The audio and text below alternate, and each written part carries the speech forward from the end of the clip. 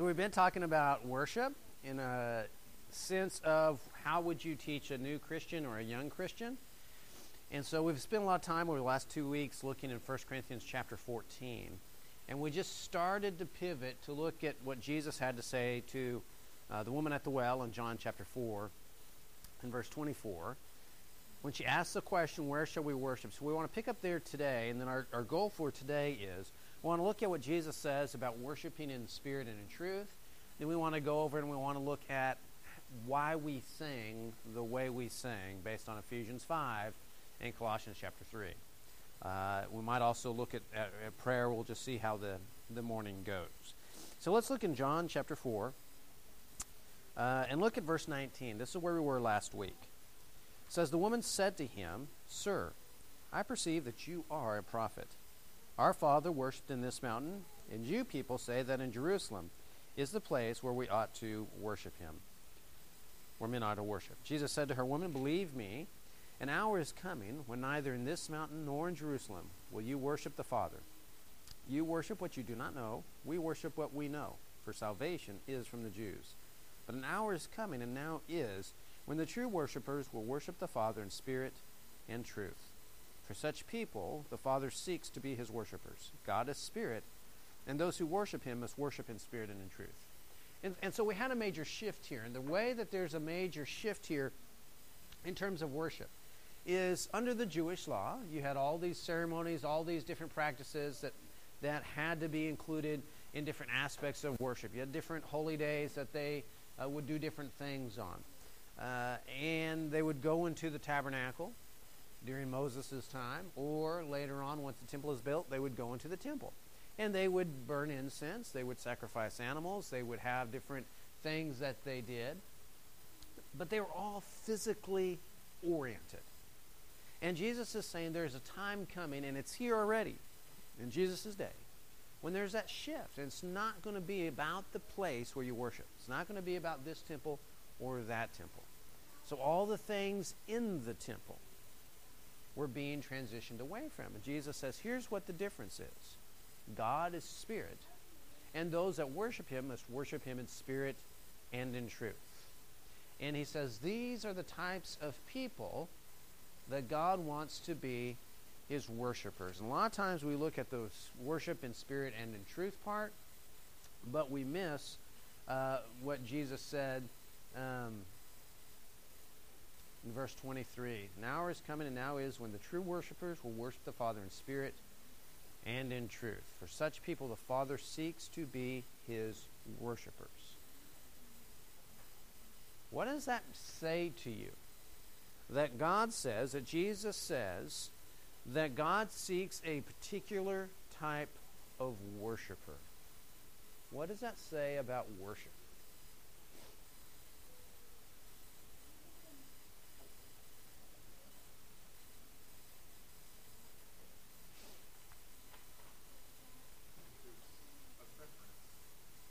Okay, okay. Versus, there is something that fits what God wants, and something that doesn't. Absolutely. And who decides that?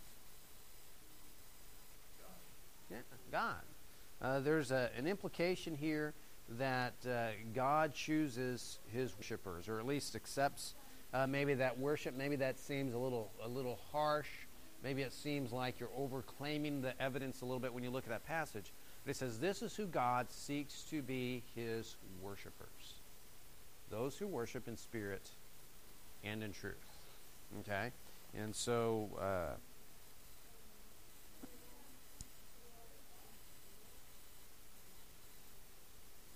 you look at it again, and that's how he says it. For such people, the Father seeks to be his worshipers. God seeks, God is looking for, God is searching for these types of worshipers. I'm thinking also, is it 17?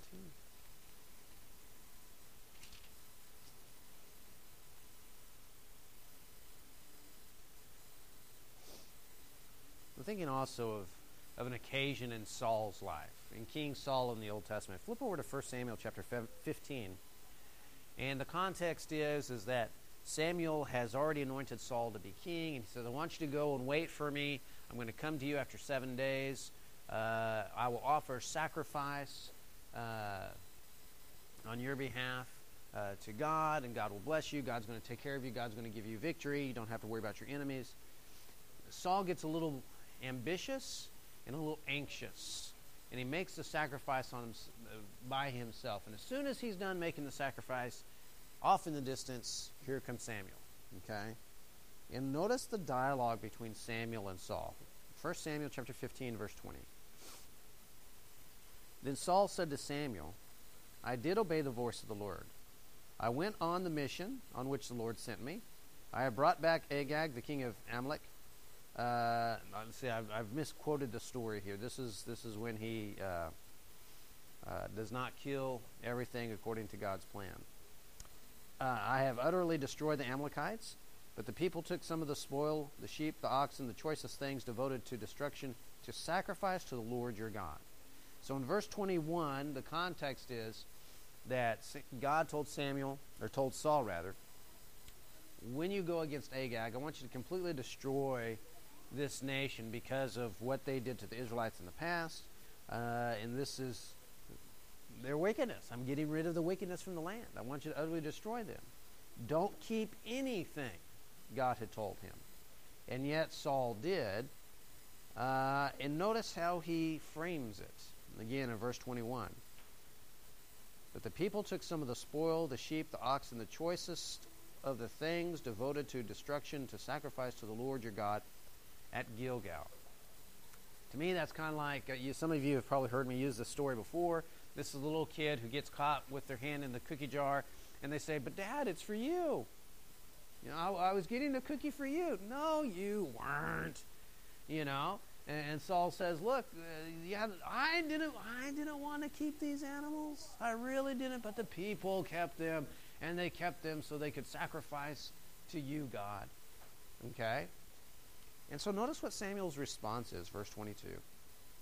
Has the Lord so much delight in burnt offerings and sacrifices as in obeying the voice of the Lord? Behold, to obey is better than sacrifice, and to heed than the fat of rams. For rebellion is as the sin of divination, and insubordination is as iniquity and idolatry. Because you have rejected the word of the Lord, he has also rejected you from being king. Then Saul said to Samuel, I have sinned. I have indeed transgressed the command of the Lord your God, because I feared the people and listened to their voice. Now, therefore, please pardon my sin and return with me, that I may worship the Lord. But Samuel said to Saul, I will not return with you. You've rejected the word of the Lord your God, and the Lord has rejected you from being king over Israel. And the reason I read this story is because sometimes we think, if I worship God, if I make sacrifices to God, he has to accept my sacrifice. He has to accept my offerings. No, he doesn't. Saul here, is making a sacrifice, or saying he's going to sacrifice these animals. And the message that comes to him from God through Saul is, I'd rather have your obedience. The offerings aren't good. The sacrifices aren't good, because it's not coming from your heart. You're not obeying. It's the same as if you had used divination. It's the same as if you had rebelled against me, because you're not doing what I asked you to do, and I'm not going to accept this sacrifice. And so we say all that to say, when we come back here to John chapter 4, there is an element of worshiping God that says that God will accept true worship. It uses the Greek word aletheia, which means absolute truth. There's an absolute standard. There's absolute truth for how we are to worship. He wants us to have that inner truth within us. He wants us to be sincere. He wants our worship to be according to the standard of his truth. And it needs to be a spiritual worship. As we look at John chapter 4, the big shift is away from physical acts of worship to worshiping God in spirit. Does anyone have any questions or comments up to this point? Okay. You look like you have a question on your face, Ozzy. Am I reading you correctly? Oh, okay. Okay. Oh, no. I was in 1 Samuel 15, and then now I'm back in John chapter 4. Okay. I'm a little iffy on the definition of spirit. I get the difference between worshiping physically at your location at, in a certain, with these certain movements and things. Right. Versus it being a spiritual act of worship. But I still have a hard time defining what it means to worship in spirit.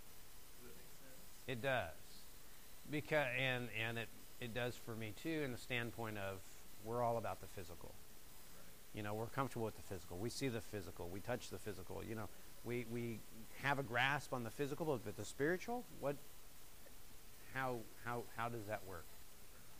Other than I know that I have a spirit within me that God has created. And maybe one aspect of that is when we go back to 1 Corinthians 14, and Paul says, I will pray with my mind, and I will pray with my spirit also. That maybe there's a link there that helps us identify when I'm really thinking about it, I'm really cognizant of it, it's coming from within me as opposed to going through the physical motions of taking incense to the altar and throwing incense on the altar, having a priest throw incense on the altar. We can go through those motions. And maybe that's what Jesus has in mind. It's a spiritual worship. It's hard for me to control my spirit. It's hard for me to connect necessarily with my spirit. So one key for us is to keep in mind that the idea of a spirit, is the idea of inner breath. It comes from within. It is internal, and it is heartfelt. It is mindful, as opposed to going through physical motions. I guess that would be my response. How does that feel for you? Does that make sense? Yes, it does. Okay. All right. So with that in mind, that's kind of a good leadway for us into Ephesians chapter 5. One of the things that we see in our congregation and in most churches of Christ is that we worship partly by singing and singing without instruments. And so for many in our culture, that's odd. Because they see on TV, they see in other situations, maybe they grew up having exposure to churches where maybe you had a piano, maybe you had a full band, maybe you had a pipe organ. And, and so you come to the Church of Christ, visit a Church of Christ, you visit this congregation specifically, and where is that? Where are the instruments? Okay, and so what we want to do is look at Ephesians chapter 5. There's two passages in the New Testament that specifically mention, for certain, singing within the church. And the passages are Ephesians 5 here, verse 19 and 20, and then also Colossians chapter 3, verses 16 and 17. Okay? So what we want to do is look at the context. Notice, first of all, that Paul's writing to people of the church of Ephesus in Ephesians chapter 5, and he's talking to them as a church. He says, therefore, chapter 5, verse 1, be imitators of God as beloved children. Walk in love just as Christ also loved you and gave himself up for us, an offering and a sacrifice to God as a fragrant aroma. Okay? But immorality or any impurity, greed, must not even be named among you, as is proper among the saints. He's talking to the Ephesian church as a church. He's talking to them about what's going on among them and within them as a church. Verse 4, there must be no filthiness, silly talk, coarse jesting, which are not fitting, but rather a giving of thanks. For this you know with certainty, that no immoral or impure person or covetous man who is an idolater has an inheritance in the kingdom of God. Okay, and so he's talking about them as a church. Now it's important for us to note that as he begins this discussion, he's making a distinction between the things that the world does and the things that they are to do as Christians. The way that the world operates and the way that they as a church are to operate and to communicate and get along with one another. And notice how he really begins to make this distinction as we move into verse 6. He says, "Let no one deceive you with empty words. For because of these things the wrath of God comes upon the sons of disobedience. Therefore do not be partakers with them. You were formerly darkness, but now you are light in the Lord. Walk as children of light. For the fruit of light consists in all goodness and righteousness and truth, trying to learn what is pleasing to the Lord. Do not participate in the unfruitful deeds of darkness, but instead even expose them. For it is disgraceful even to speak about the things which are done by them in secret. But all things become visible when they are exposed by the light. For everything that becomes visible is light. For this reason it says, 'Awake, sleeper, arise from the dead, and Christ will shine on you.'" Okay, so if we pause here for just a second, Paul has just talked about the fact that no immoral or impure person or covetous man who is an idolater has an inheritance in the kingdom of Christ and God. He's setting up the context for us to understand the pagan society of Ephesus in Asia Minor. There are some folks, when you look at the Ephesian letter, who think that maybe this was a circular letter that went to different churches in Asia. It's almost like in the Greek text that we have, that it's almost a form letter because it's to the saints who are at, and there's literally a space in the manuscripts that we have, as if the reader was to fill in whatever name of the church he was at. So we could spend a lot of time just talking about that, little historical trivia. But our point here is it came to be known as the letter to the church of Ephesus. There was a large pagan society in Asia Minor. Every city had its patron god. Every cult, or not every cult obviously, but every trade guild, every occupation had their patron god. And they would have annual festivals. They would have regular meetings. And in these meetings, they would gather together, and to include their patron god, it was customary to set out a plate of food and wine, as if to say, the God is here fellowshipping with us as we have our meeting, as we have our gathering. And Paul is saying here, don't participate in the deeds of darkness. And specifically what he has in mind is idolatry. Again, if you look at verse 5, "For this you know with certainty that no immoral or impure person or covetous man who is an idolater." He's linking these things with idolatry. And he says, no one who participates in those things has an inheritance with God. Verse 6, "Don't let them deceive you with empty words." Verse 7, "Don't be partakers with them, because formerly you were darkness, but now you're in light in the Lord." That's what the world is doing. And maybe you're still someone that works with metal. Maybe you're still a physician. Maybe you're still in this trade. And there's enormous pressure on you to go to those meetings, go to those festivities, and engage in that type of stuff. And he says, don't even participate. Don't even talk about those things. That's done with them because you've come from darkness to light. Now notice as we come into verse 15 how he continues to make this distinction. He says, "Therefore be careful how you walk, not as unwise men, but as wise, making the most of your time because the days are evil. So then do not be foolish, but understand what the will of the Lord is. And don't be drunk with wine, for that is dissipation, but be filled with the Spirit." And so here, I believe, is where he really begins to make a distinction between the assemblies, the gatherings, the festivities of the pagan culture, where they would have that wine, and they felt like it was a way of connecting with that God, that patron deity that they had. And as much as you drink, the more you're fellowshipping with that deity. And more importantly, in their mind, as you fill up the deity with those things, he's more empowered then to bless you with whatever your occupation is. And Paul says, you walk as wise men. Understand what God's will is. Don't be filled with wine, because really all that does is get you drunk, make you do silly things. And then he says, here's how you get filled with the Spirit. He says, verse 18 at the end of it, but be filled with the Spirit. How? Verse 19. Speaking to one another in psalms and hymns and spiritual songs, singing and making melody with your heart to the Lord, always giving thanks for all things in the name of our Lord Jesus Christ to God, even the Father.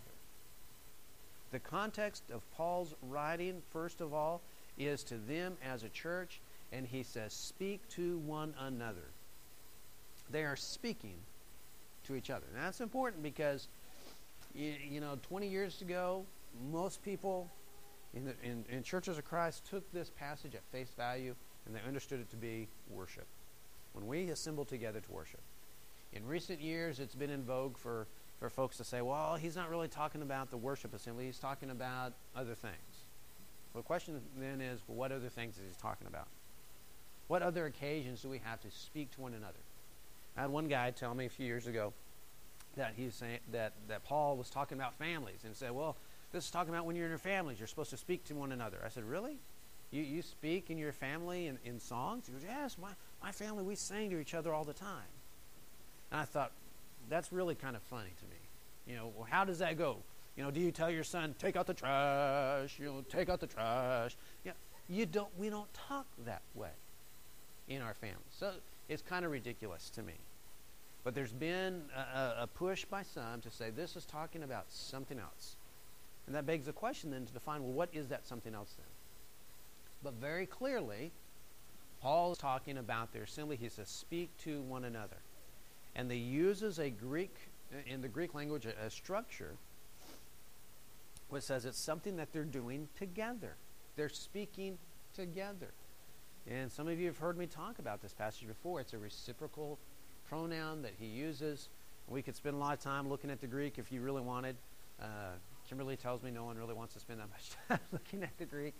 But the point is, it's a structure which says we're talking to each other. Much like if Jay and I were having a conversation, we would both be talking. If it was a diatribe, one of us would be talking, and the other one would be listening. But he uses language that makes it clear they are talking with each other. Notice the manner in which they are talking. In psalms, hymns, and spiritual songs. The combination of the three. A lot of people like to really carve those up and make a distinction between a psalm, a hymn, and a spiritual song. What do those things mean? And I don't know necessarily that we need to get into all of that, except to say that perhaps in recent years, there are some people that get upset if all you sing are praise songs. Some people get upset if you don't sing only praise songs. There's a purpose to our singing. And Paul says, include all of these things. Speaking to one another in psalms, hymns, and spiritual songs. And then he says, as we come here, I've got to find my place here. Singing and making melody with your heart to the Lord. And so he uses the idea here of singing and making melody in your heart to God. Where is the melody supposed to be made? In your heart. Okay? And how does that fit with what Jesus said to the woman at the well about worshiping in spirit and in truth? Where is our worship supposed to originate from?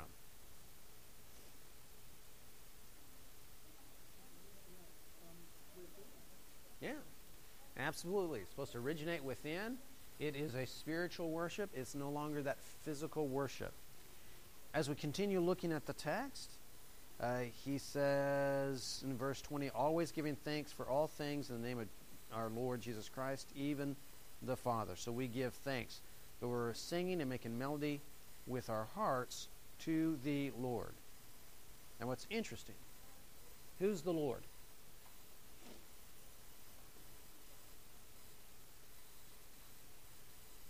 Based on verse 20, who is the Lord? Jesus. Okay? So who is the object of worship? Jesus. And then in verse 20, he says, give thanks for all things in the name of our Lord Jesus Christ to who? To God. So we worship God and we worship Christ. Okay? And so that becomes the object of our worship, our singing. But there's also a secondary purpose in our worship. We talked about this a couple of weeks ago. And that secondary purpose in our worship is to build each other up. Again, here he says, speak to one another in psalms, hymns, and spiritual songs. So I'm giving thanks to God in my singing. I'm making melody in my heart to God. But I'm also speaking to those in worship. How does this impact those who would say, I can worship by myself?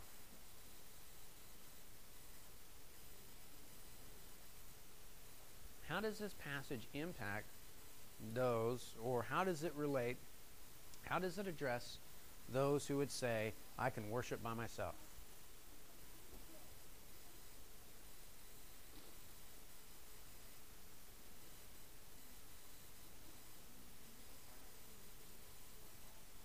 Yeah, absolutely. There needs to be a time when we get together and we worship together because we are speaking to one another in psalms, hymns, and spiritual songs. Now, is it possible for me during the course of the week for me to praise God and worship God on my own? Yeah, absolutely. But there needs to be that time that we gather together and we speak to one another in psalms, hymns, and spiritual songs. Okay? Some people seize on that idea of making melody because it comes from a word that means to pluck the strings. And many people have said, well, that's talking about like a harp. And there's been a lot of study by people inside and outside churches of Christ, and inside and outside Christian fellowships that practice a cappella singing, and looking at the history of that word. And even those who come from backgrounds where they worship with all sorts of instruments, the conclusion is that in the first century, the idea here is of make melody in your heart is plucking the strings of the heart. And sometimes we use that phrase even today, plucking the heartstrings. But even if we didn't understand that Greek word to mean that, Paul still follows it up with the prepositional phrase, make melody in your heart. The in your heart is a separate prepositional phrase. He's saying, make melody in your heart to God or to the Lord. And so when somebody says, well, why do you worship the way you do? Why don't you use instruments as well? It's because we have the example of the church singing. And the idea of singing here seems to be a cappella singing. The word singing, that's translated sing and make melody in your heart, was a word for saying that was with the absence of instruments. When we look over at what Paul says to the church at Colossae, in Colossians chapter 3, he says something very similar, and yet there is some added detail in what he says in Colossians 3, 16 and 17, that is important for our understanding of the purpose of our singing. Can I get somebody to read Colossians chapter 3, verses 16 and 17?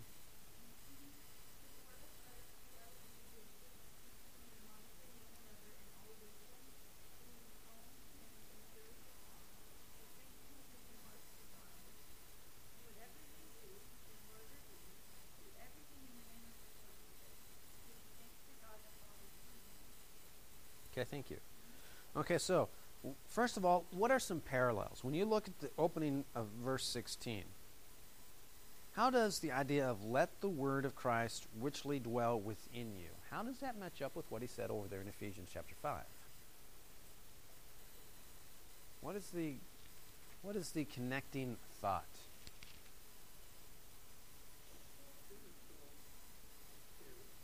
Yes. In Ephesians, he says, be filled with the Spirit. And here he says, let the word of God dwell in you richly. How are those two related thoughts?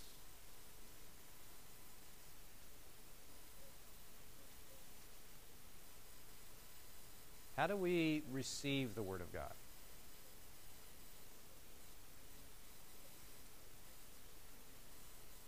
We hear it. Okay, and where did it originate? What is the source?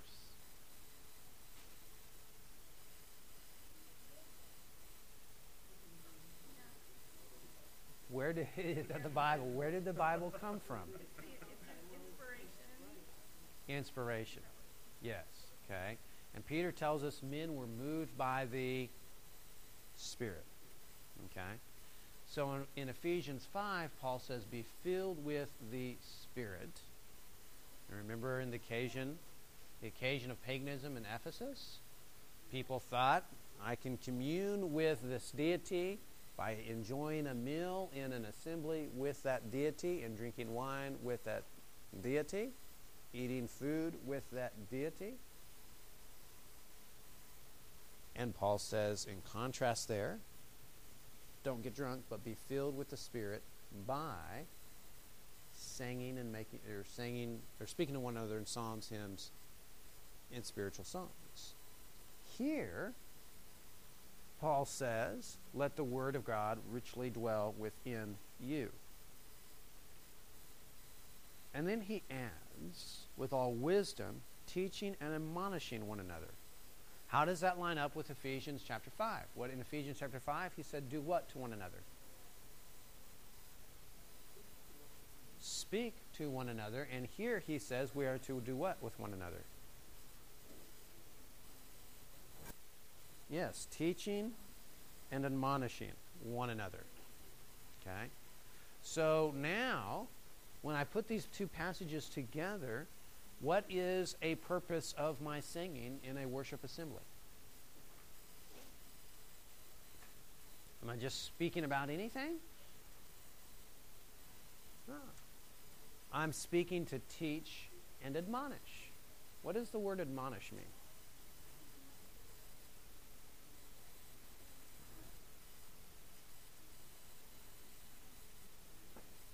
Sometimes to correct, okay? And sometimes to warn, and sometimes to urge. Hey! Okay? So the purpose of my singing is not simply to give praise to God, that's a part of it, but it is also for us to teach and admonish one another. And so for me personally, now here comes Ron Book's opinion, but for me personally, a worship service that only has those praise songs, Unto Thee, O Lord, man, that's a great praise song. I love that. It's one of my favorites. But there also needs to be a place in our worship service for those spiritual hymns. To the work, to the work. Is that teaching me? Is that admonishing me? Absolutely. And there are some folks that say, oh, we only need one or the other. No, we need all of it. Paul says in Ephesians 5, we need all of it. He says here in Colossians chapter 3, we need all of it. Is it an encouraging thing to think of David's psalm? Unto Thee, O Lord, do I lift up my soul? I can't even remember how that song goes. I almost have to sing it. Unto Thee, O Lord, do I lift up my soul? Let me not be ashamed. Let not my enemies triumph over me. Is that an encouraging song? I can have faith in God. He's going to take care of me. Hey. But then I need those songs to the work. Angry words, let them never from your tongue and brow slip. Man, I could really use that a lot, right? And so our singing has all of these things, all of these purposes. And again, as we look at Colossians chapter 3, Paul says, teaching and admonishing one another with psalms, hymns, and spiritual songs, singing, again, notice this, with thankfulness in your hearts to God. Singing with thankfulness in your hearts to God. When I sing, I need to have that idea of thankfulness, and that thankfulness is directed to God. And again, where does it originate? In my heart. Which, again, coincides with what Jesus said in John chapter 4. Our worship is now a spiritual worship. And so when people ask, why don't you worship with instruments? This is why. We are directed to sing with our hearts. It is to be a spiritual worship. God is the object of our singing, even though we have this sideways motion, if you will, of teaching and admonishing one another. But when we look at the text in the original language, the idea of singing is just that, singing without the accompaniment of instruments. If I trust God, that He would tell me what He wants me to do, if He wanted me to have all these other things, I believe He would have told me to do that. I don't think He would have just leave me hanging. If that's what He wanted, I can know for sure He would have told me, this is what I want. Any questions or comments on that?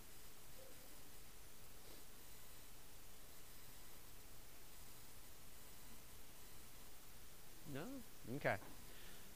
All right. It's odd to me sometimes when you think about the New Testament of how little is said about how do you worship? What else do you do? What are the things that the early church did? But we can find those nuggets in the New Testament. 1 Corinthians 14, here in Ephesians and Colossians, which tell us these are some of the things that they did. Let's look at, I'm not sure what time it is. Jay, do you have a clock? Do you have a watch on? It's 10:14. 10:14. Well, that's a good place to stop then. When we come back next week, let's look at the offering. Let's look at prayer, and we'll take it from there. Thank you very much for your attention. We'll get started with worship here in just a moment.